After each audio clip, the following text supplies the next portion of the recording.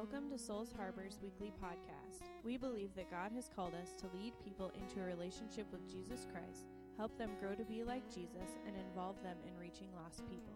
Listen now to this week's message. Hey everybody, welcome to our Bible study tonight. We are glad to have you with us. It's Wednesday night, so we're going to continue our work and our study through the story of the Old Testament. If you've ever struggled with figuring out what you want in a leader, then tonight's Bible study might kind of speak to you a little bit. If you've ever looked around the nation, looked around our country, or maybe even looked around your community and thought, my goodness, I'm just one person.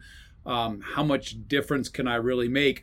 Tonight's Bible study might be for you. If you've ever gone through a time where you're like, I just seem to really be struggling with the decisions I make and getting good counsel, maybe tonight's Bible study will speak to you as well. You see, all three of those things and some others we're going to cover tonight as we begin to work through the historical book. So welcome. We are glad to have you with us. If this is your first time on our feed, I'm Pastor Barry from Souls Harbor Church, and we have been this is our fourth week working through the story of the Old Testament. Hey, we'd love to have you guys engage with us tonight. I see we've got a number of people on our feed, and I'm happy for that. That's exciting. But we'd love to have you engage, so feel free to comment along the way. Beyond just say hello. If you have a thought or a question, throw it up there. We'd love to hear from you. Also, make sure you share and like, and if you haven't already done it, we'd love to have you join also our Plainfield, not our Plainfield group, but our Plainfield page, our Souls Harbor Plainfield page. That way you could get our Sunday sermons as well. Hey, let's pray, and we want to get into our study tonight. Heavenly Father, we love you. We thank you. You're a good God and a gracious God, and a God that teaches us as we study your word. And I pray tonight as we look at the word of God together that you would guide our thoughts, guide our steps. Holy Spirit, have a part in all that's said and done here tonight. Help me to speak the words that you would have spoken. In Jesus' name we pray. Amen. Amen. So let's jump into this tonight a little bit and see what we can see. Let's take a moment and let's just revisit a little bit of last week's study. We spent some time last week again looking at God's plan of restoration and how coming out of the first couple of weeks, how the fall had caused mankind to be separated from God, and God put into place a plan of restoration. Last week we also looked at that moment in time as this plan unfolds and moves forward, of where Israel decided we want a king. And the problem wasn't that they wanted a king, if you remember. The problem was they wanted a king so they could be like all the nations around them. We're actually going to find that pop up again tonight. They continued to pursue the nations around them, and it caused them a lot of problems.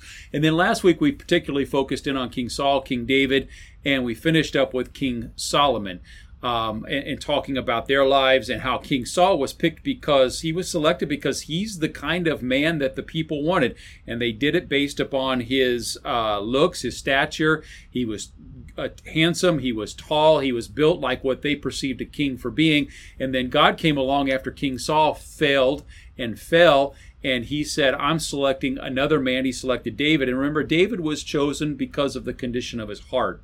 Now, he wasn't a perfect man by any means, and he had some really big issues along the way, but yet God looked at his heart, and his heart's desire was to pursue God. And then we came to Solomon, and Solomon started out kind of, from the beginning, almost a little complicated.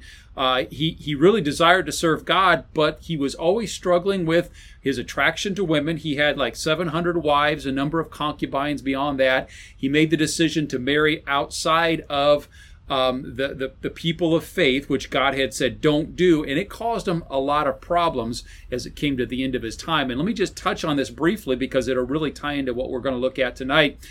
King Solomon loved many foreign women. I talked about that, and you see a little bit of those statistics there in 1 Kings 11.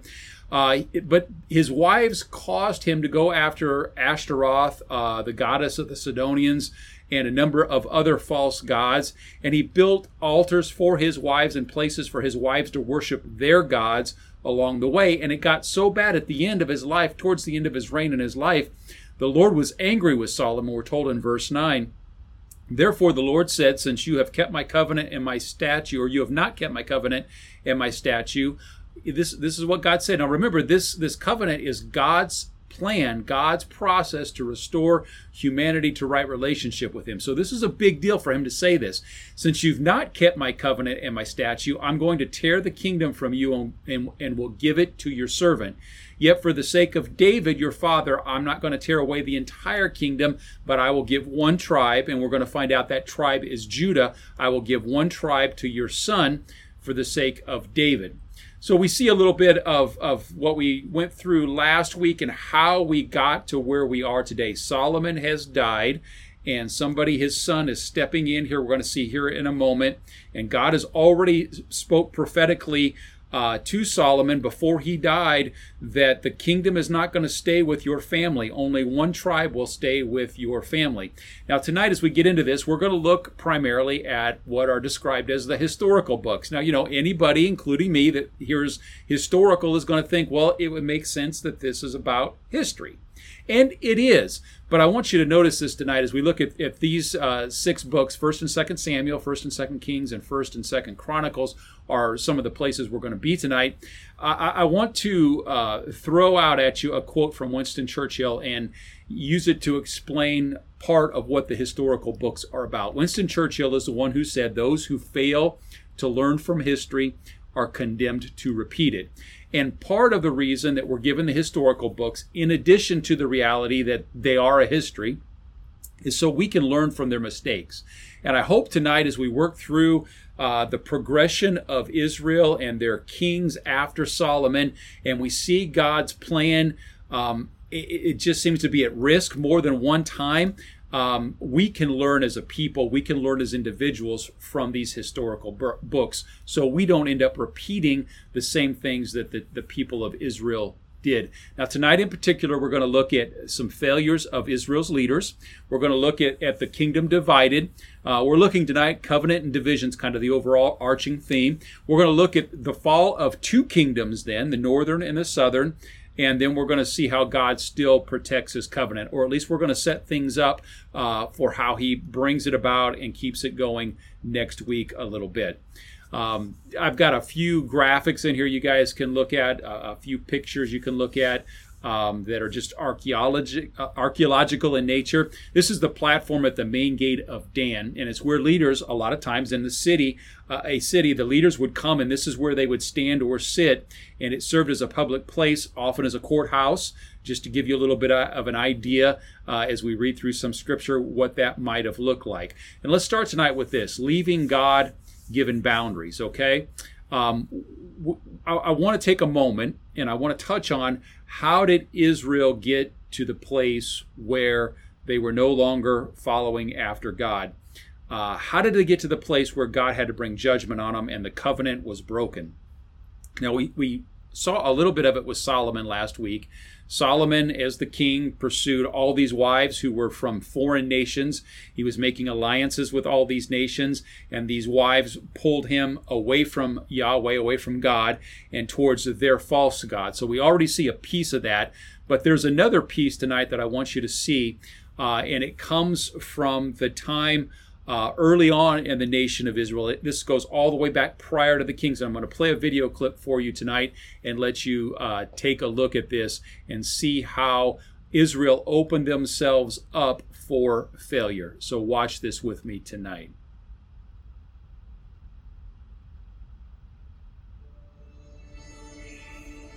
The city of Dan was never supposed to be part of Israel.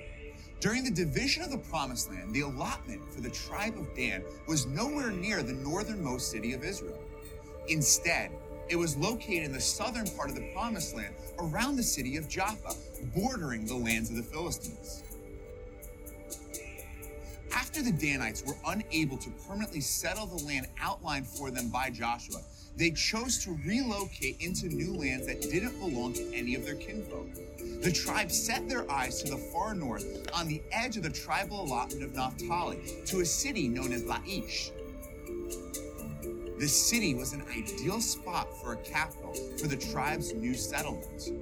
It held extremely powerful natural springs that provided an abundance of water, lush foliage, and wildlife. Those same springs fed and eventually became the Jordan River in the miles to the south. In Judges 18, the Danites took Laish for themselves with a force of 600 men, establishing it as the newfound capital of the territory of Dan. However, what the Danites did next created a ripple effect that would plague Israel for roughly the next 500 years. Judges 18:30 reveals that after arriving in the new territory, the Danites soon incorporated idolatry into their worship. The likes of this unified system of idolatry had not been seen among the Israelites since the golden calf was created in the wilderness, as the Israelites were on their way to the promised land in Exodus 32. This introduction of impure worship would permeate the nation of Israel and become a socially accepted norm. Dan would become a hub of culturally idolatrous systems, leading the city to eventually become one of the central points of worship, following the breakaway of the northern kingdom of Israel. This location drew people away from the proper worship in the temple in Jerusalem, God's prescribed place of worship, and into a corrupted form of worship. Rather than the nation being unified in worship around God and his temple, division crept into Israel through the worship at various locations like Dan. Many years after the tribe of Dan began the idol worship there, King Jeroboam set up a golden calf and an altar at Dan's highest point, attended by non-Levitical priests who were unfit to serve. The high place contained a large elevated platform surrounded by a wall, with Jeroboam's idol on top. Today, you can see the metal frame that was erected to represent the platform that would have held the golden calf. Jeroboam's act was a continuation of a perverted and wicked worship system begun by the Danites. And it didn't stop there.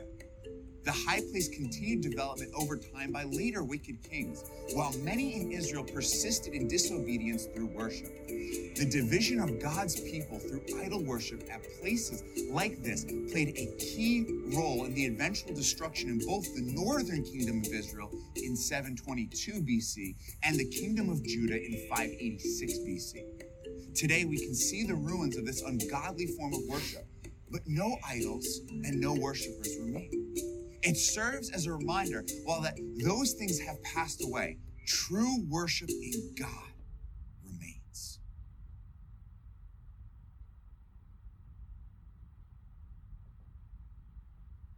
And we see what was the steps that took place that led Israel to the point, as we're going to get through tonight, where God had to say, you've broken the covenant. And I want to approach this way, and I hope you guys can throw out some answers. We always struggle with our time lag here, but go ahead and post some thoughts if you have them there. Go ahead and comment along the way. Here's the thing we can learn, okay? Israel initially got into trouble all the way back in Judges when they went beyond the boundaries that God had said. God said, these are the boundaries of your land. You are to go here, and this is the edge. Don't go any further. And when they moved beyond the boundaries, they put themselves in a place where all of a sudden they were tempted and they were tried and they were pushed and they were pulled, and they ultimately succumbed to the temptation of other nations' idols and other nations' ways of worship and other nations' ways of being righteous and being holy. And the question is, what God-given boundaries have Americans gone beyond? And I would love to hear you guys' thoughts on this. What boundaries have we as Americans pushed and destroyed and said, this is okay, but now we can go this far? Because I believe there's a lot of places culturally right now where Americans are pushing boundaries, God-given boundaries. And the concern is, the lesson we need to learn is, just as with Israel, if we push those boundaries and go beyond what God has said is acceptable and is righteous, we set ourselves up for the same kind of process where God has to say, I love you, but enough. There has to be judgment. There has to be justice. So you guys throw those questions out there, or those comments out there for me tonight. If you've got any thoughts along that line, what God-given boundaries of Americans gone beyond? And we could talk about a lot of things. We could talk about relationships. We could talk about marriage. We could talk about entertainment. We could talk about violence. We could talk about any number of things that, if we go back 20 years ago, would have not been acceptable in America, primarily because we had, we'll call it Judeo-Christian values that we've now walked away from. And I wonder how much we are setting ourselves up for the day God will say, I have to bring justice on America, just as I've done every other people that has come along. You could even tack onto that and add onto that that whenever we step beyond God's boundaries, it's not just a matter of God bringing justice and bringing judgment.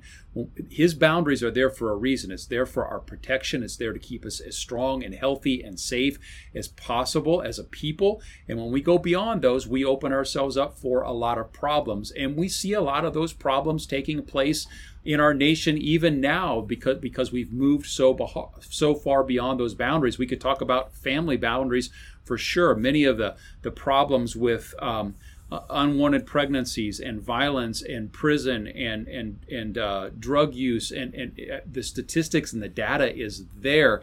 It's so much because we have so many families that no longer have a healthy relationship between a mom and a dad, or even a mom and a dad involved. And time again, the statistics and the data shows that it causes problems in the family, and we begin to see those. So I think there's something there we need to learn. We as a people need to do our very best to stay within the boundaries that God gives us. And I see a bunch of you guys throwing those out there, those comments. So thank you for that. That's some great thoughts tonight, and I believe that's so true. Let's keep going here. You guys keep commenting along the way. When we come to the place where King Solomon has died, he has passed away, and Israel is now looking for the next king, their initial desire was one of Solomon's sons, and it was Rehoboam. And we're going to talk about the two Boams here, Rehoboam and Jeroboam. So hang with me on this. Rehoboam was Solomon's son. He was the next in line to be king. And we're going to read a lot of scripture, and I wish there was a way to condense this down. And honestly, I have as much as possible. So just be patient with me, hang with me here, and let's look at this together tonight if we can. So Rehoboam, Solomon's son, went to Shechem, for all Israel had come to Shechem to make him king. He was going to be king of Israel, okay? Good thing. And as soon as Jeroboam, the son of Nebat, heard of it, for he was still in Egypt where he had fled from King Solomon, then Jeroboam returned from Egypt. Now here's a couple things you need to know to make this make sense, okay? When Solomon was king, he made a decision to take the majority of the northern kingdom, the northern tribes, and he made them not slaves, but very subservient. They did a lot of really hard tasks. He was a hard taskmaster towards them. And Jeroboam had gotten so fed up and stood up to him and actually fled to Egypt because of the abuse that King Solomon had put upon the northern tribes. So now that Rehoboam has come to power, Jeroboam, who was somewhat of a rebel in the north, has come back from Egypt. But still at this point, the nation of Israel is going to thinking about and planning on putting Rehoboam up as the next king. And we're told in verse 3, and all the assembly of Israel came and said to Rehoboam, your father made our yoke heavy. Now therefore lighten the hard service of your father and his heavy yoke on us, and we will serve you. He said to them, go for 3 days and then come again to me. They came to him and said, look, Rehoboam, we will serve you. We will make you king. We will follow your lead. All we need you to do is to stop being so abusive and stop being so over the top. Stop treating us as servants and treat us as people. And Rehoboam said basically, okay, let me think about it for 3 days and I'll get you an answer. Then King Rehoboam, verse 6, took counsel with the old men who had stood before Solomon. So Rehoboam did something that I would call a wise thing. He went to those who had experience. He went to those that had some life experience, that had lived through some things, that had been through some things. Those had served Solomon, and he said, and he said to them, "How do you advise me?" And this is what they said to him: "If you will be a servant to this people." Now notice this. They said, "King, leader, head of the nation, if you will choose to serve the people, be a servant to them, and speak good words to them, then they will be your servants forever." That was the advice of those that were elders, the old men as it's described. But Rehoboam abandoned their counsel, and he took counsel with the young men who had grown up with him. Now, here's the thing to think about, okay? If you struggle with making right decisions and you struggle with counsel, just notice what we can learn from Rehoboam. He went to those that had experience. He went to those who had lived life. He went to those that had been through some stuff. He went to those who had accomplished some things, and they gave him one set of counsel. And then he went to a group that had lived the same life experiences that he had, that had gone through the same things that he had, that was the same age that he was, and he sought their counsel. And not surprisingly, when he went to his friends who had his background, they gave him the same advice that he probably came up with on his own. And they said, tell the people that your father laid on them a heavy yoke, but you're going to add to that. Tell them that your father disciplined them with whips, but I'm going to discipline you with scorpions. In other words, you think my dad was bad? Wait till you see what I'm going to do to you. That was the counsel of the young men. And the king, he chose to take the counsel of the young men, and he answered harshly, forsaking the counsel of the old men. So the king did not listen to the people, for it was a turn of affairs brought about by the Lord that he might fulfill his word. In other words, this was something Rehoboam had done. This was a decision Rehoboam made based upon poor counsel, but it was also a process of God fulfilling his word, where he said, the kingdom will be pulled from you, Solomon, because of your sin. Let's read a little further.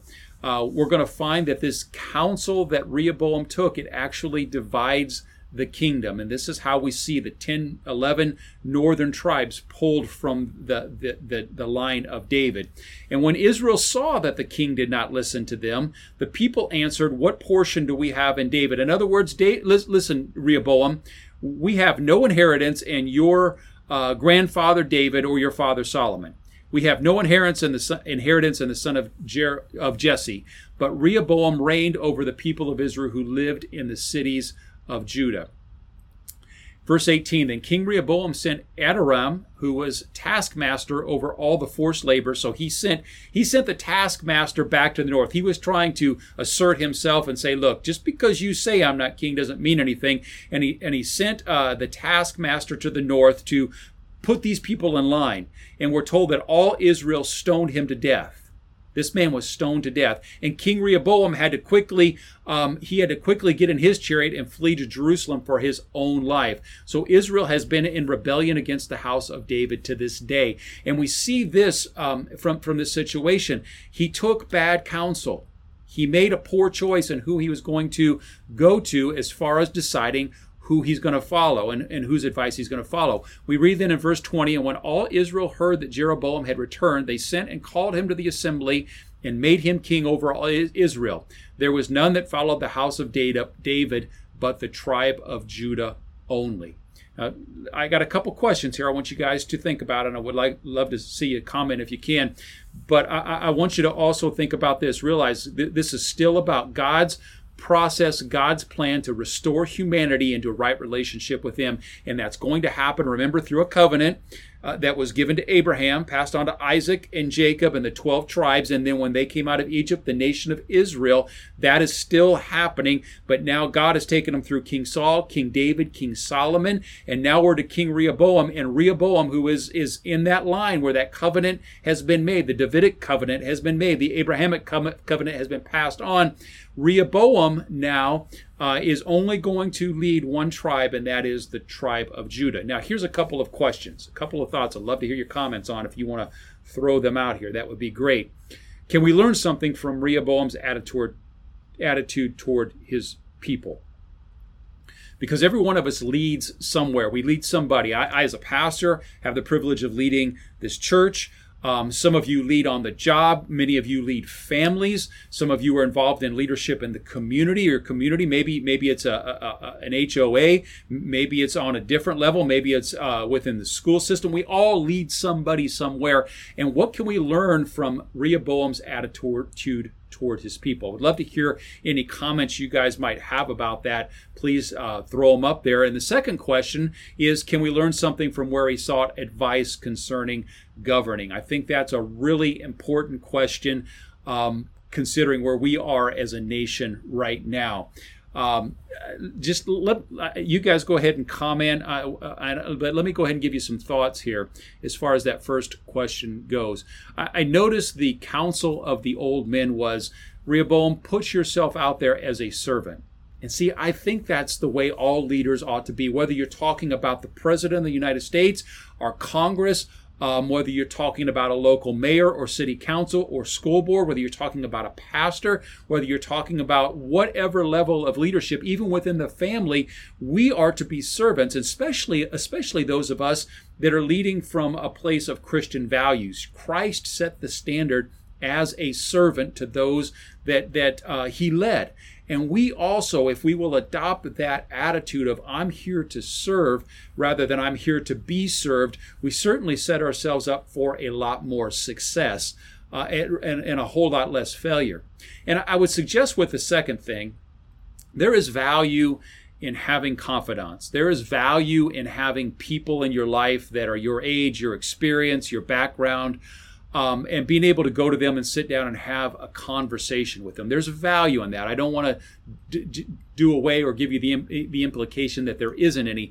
However, when it comes to those moments in time where we have to make some really significant decisions, there's also value in going to those that have already been there. There's also value in going to those that have not only been there, but have come through what I'm going through and have done it with success. There is value in going to those that have lived some life instead of those that have lived no more life than I've lived. And I think as a nation right now, we really need to remember that. We have a lot of people that are wanting to completely throw out our system of government. They're wanting to move away from a republic, move away from capitalism. They want to describe it as evil. They want to create a whole new system, socialism, communism, however you choose to go with it. But so often these people that are wanting to try these other methods, they don't have a good grasp of history. They don't know where it's been tried and failed.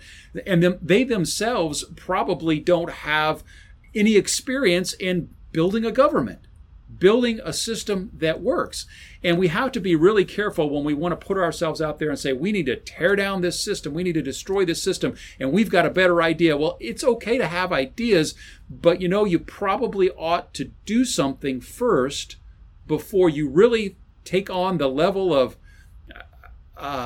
hubris, I guess, to be able to say, I can do it better than the founding fathers who have put in place a system that's lasted and steadily improved for 200 years. It's certainly something we need to think about, because it's somewhat arrogant to say, I've got a 4-year college education, and I know how to create a country, create a nation, create a constitution, and make it better than it's ever been.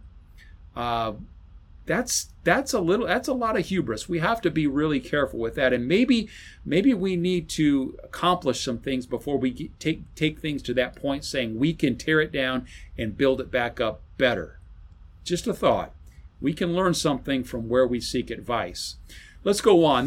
What you see here in this picture are 2 pairs of standing stones. It's a shrine formation that happens in the area of Dan, and pagan deities were worshipped there. Just an interesting picture. Let's look towards destruction tonight just a little bit. And we're going to split this week into 2 weeks. So I'm going to teach just a little bit further here, and then we're going to make a break, and we'll come back to the Kings and the historical books next week again. Let's jump ahead. We talked about Rehoboam in Judah. We talked about Jeroboam, who became king of Israel. right after Solomon. Let's jump ahead in time to the time of another king of Judah, Manasseh. Now, there were a number of kings, quite a few kings in between Rehoboam and Manasseh. But let's just look tonight at Manasseh and see how this king moved Judah, the southern kingdom. That was what they were called, and the northern 11 kingdoms became called Israel. So Manasseh was 12 years old, king of Judah, when he began to reign. And he reigned 55 years in Jerusalem. That is a long reign, 55 years in Jerusalem, and did what was evil in the sight of the Lord according to the despicable practices of the nations whom the Lord drove out before the people of Israel. Now here's another question for you tonight, okay? 50 years, in fact, over 50 years. That's how long Manasseh ruled.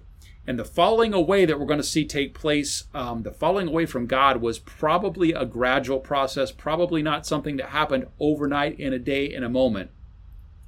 Compromise happened slowly. And the question is this: how can the people of God in America avoid that gradual creep of sin? Because honestly, I'm 54 years old, and I've watched it, you've watched it, we've seen it happen, and it seems as if it's accelerating as we move away from righteousness and away from holiness and away from God's stipulations of what it looks like to be a follower of Him. How can the people of God in America avoid that gradual creep of sin? And even within the church, how can we avoid it? And again, I'd love to have you comment out there. I'm going to give you some thoughts here in just a moment, but you guys feel free to go ahead and throw some thoughts out there, some comments out there. This is really important. How do we avoid that? Because if not, we're going to find ourselves living out the history that Israel lived out and probably finding the same results in the end if we're not careful. How can the people of God in America avoid the gradual creep of sin? A couple of thoughts, a couple of ideas. I think the first way is we, as the people of God in America, have got to make sure that we continue to have a living relationship with God. Okay, not a thing where I go to church, I do religion, I go through the motions. Because if that's all we have, it becomes very easy to be swayed slowly over time and allow sin to creep in and come to accept what culture accepts as okay. So I think the first thing is we have to make a decision individually, personally. God, I'm going to read your word. I'm going to spend time with you in prayer, time with you in worship. I'm going to live my life in a way that I'm aware of the Holy Spirit, God the Holy Spirit in my life, and I'm going to keep this relationship something that's a living, breathing thing, not just a ritual. That's the first thing. And I think the second thing goes down to this, and it's pastors, and it's preachers, and it's leaders, and it's those that lead within the Christian community making the decision that we're going to speak the hard things, that we're going to put ourselves in the place of, and I don't mean this in a super spiritual or arrogant way, but we're going to put ourselves in the place of being the priest and the prophet that God has called us to be. And there is certainly a piece of that where all Christians are priests and prophets in the New Testament, in the time that we live now. But we as leaders and pastors need to be making sure that we are preaching the Word of God in its completeness, in its totality.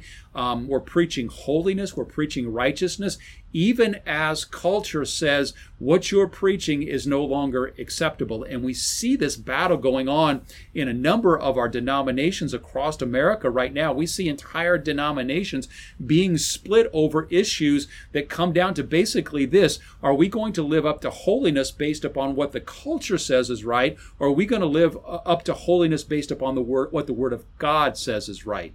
And we're going to find out as we dig a little deeper into this in this next week and a little bit more tonight, that there were many prophets, many people speaking these things to Judah and to Israel, and they ignored it. They refused to listen to it, and we may find ourselves in that place in America as well. But regardless, those of us that are in places of leadership, we had better make certain that we're speaking what God says speak rather than what culture says speak. Now, we can do it with love, we can do it with compassion, we can do it with understanding, but we better make sure we're standing up to the word, standing up for the Word of God as it is. Those are just a couple of things that I think we can do and we can use that will help avoid that gradual creep of sin that we've certainly seen happen in our nation up to this time. Let's read through a little bit here of what went on with Manasseh, and then we're going to bring this to a close tonight, and we'll pick it up again next week.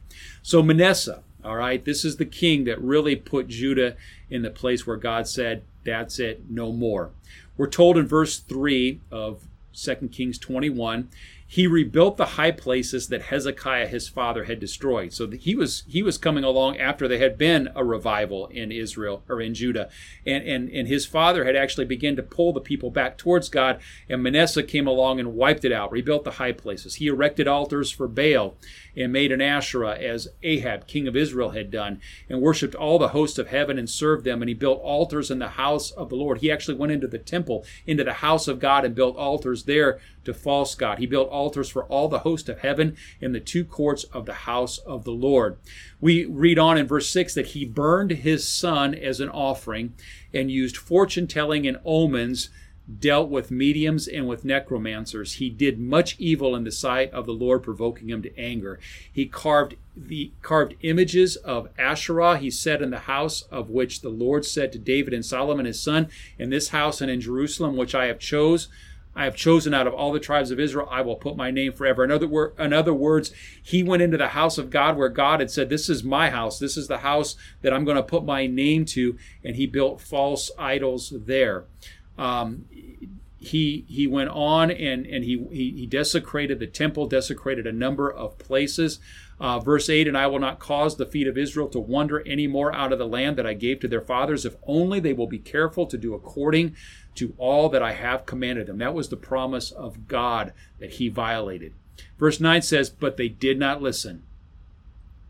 All the prophets, all the leaders were speaking this, or many of them were speaking this, but they did not listen. And Manasseh led them astray to do more evil than the nations had done, whom the Lord destroyed before the people of Israel. And isn't that ironic that the nations that God had driven out in front of Israel, the whole group of people, Israel I'm talking about now, both north and south, were actually to the place where they were doing more evil than those that were driven out before them.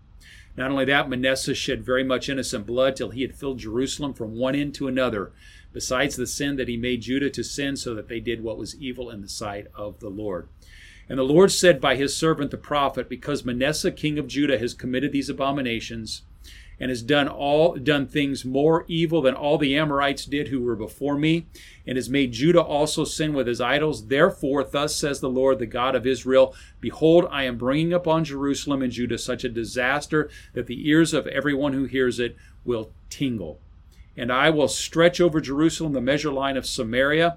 And in other words, I'm going to judge Judah as I've already judged Israel, the northern kingdoms. And I will wipe Jerusalem as one wipes a dish. And I will forsake the remnant of my heritage and give them into the hand of the enemies. Now, don't miss this, okay? God has says, remember, this is about covenant. This is about the restoration of all humanity. And Judah has come to the place under the kingship of Manasseh where God has said, I'm going to forsake the remnant of my heritage. They've completely walked away from the covenant, and now I'm going to bring judgment upon them. And the question that leaves to me and you is, what is God going to do with the covenant? How is God going to bring about restoration? How is God going to be able to fulfill Genesis 12 where he said, I will bless all people through your family, Abraham? Because now all of a sudden we find ourselves left in a real problem, a real quandary here. And you'll have to stick around for future weeks to find out how God brings that about. Verse 15, because they have done what is evil in my sight and have provoked me to anger since the day their fathers came out of Egypt, even to this day. Here's where I want to end tonight, is with this thought. You guys can throw up your comments if you'd like. Love to have it. Are there any sins in America that we're dealing with? Is America dealing with any sins similar to those of Manasseh? Are we in this nation dealing with anything? I will just throw you a couple up. Desecration of the house of God. Is that happening? I would say in some circumstances, absolutely. When the church sets themselves up and says, you know what, we know what the Word of God says, we're going to obey culture instead. We're going to accept these relationships, and we're going to accept this form of marriage, and we're going to say this is okay, and God is just love and not justice, and God is just love and not holiness, then I think in many ways we desecrate the house of God. We could even spend some time tonight, and I won't go deep into it, but I want to give you this to think about. We're also told in the New Testament that our bodies are the temple of the Holy Spirit. We become the temple of God ourselves when we become followers of Christ. And I wonder if there aren't ways where we find ourselves desecrating ourselves by some of the actions we take, some of the things that we've made legal and we've accepted within our nation right now. And probably the one that jumps out at me the most, and the one that is the most sad, is this. Manasseh, one of the most horrendous things he did was he burned his children in a sacrifice. He would take them and they would pass them through the fire. Meant they would actually burn them alive and sacrifice them to false gods. And I just wonder how God feels about the many abortions that have taken place in this nation since the time of the early 70s. And is it the same thing? Well, you'll have to be the judge of that. Is it meant to be offered up to a false god? Maybe not directly like it was in the days of Manasseh, but yet I wonder how many are aborted because of convenience, because it's hard to have them, for all kinds of reasons.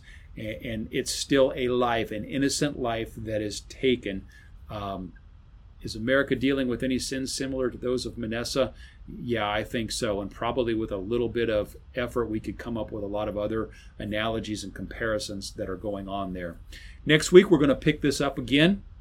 We will go deeper into First, Second Kings, and First and Second Chronicles. We're going to go on through the life of Manasseh and some of the kings that followed after him, and we're going to continue to find application as we go along. Hey guys, appreciate your coming on and being a part of our study tonight. I hope out of all this, something spoke to you. The Holy Spirit spoke to you as we've studied this together. Please continue to pray for our nation. We have an election coming up. I think you guys have probably heard about this. Prior to our next Bible study, as a matter of fact. So please continue to pray for our nation. God's will be done. Whatever that may look like, God, let your will be done. So continue to do that as well. Love you guys. Appreciate you. Learn from history. Let's learn from history that we do not have to repeat it anytime soon, because I want to see America blessed and not have to deal with the consequences of choosing to walk away from God. You guys have a great week. God bless you. Hope to see you on Sunday. If not, please jump on our feed on our Souls Harbor Plainfield page and tune in that way. God bless. Have a great week. Thank you for listening to this week's podcast. If you're looking for a church home or are interested in what God is doing through Souls Harbor, visit us at www.soulsharborag.com. If you have an encouraging story of what God has done in your life through these podcasts, please share it with us at sharbor@indy.rr.com.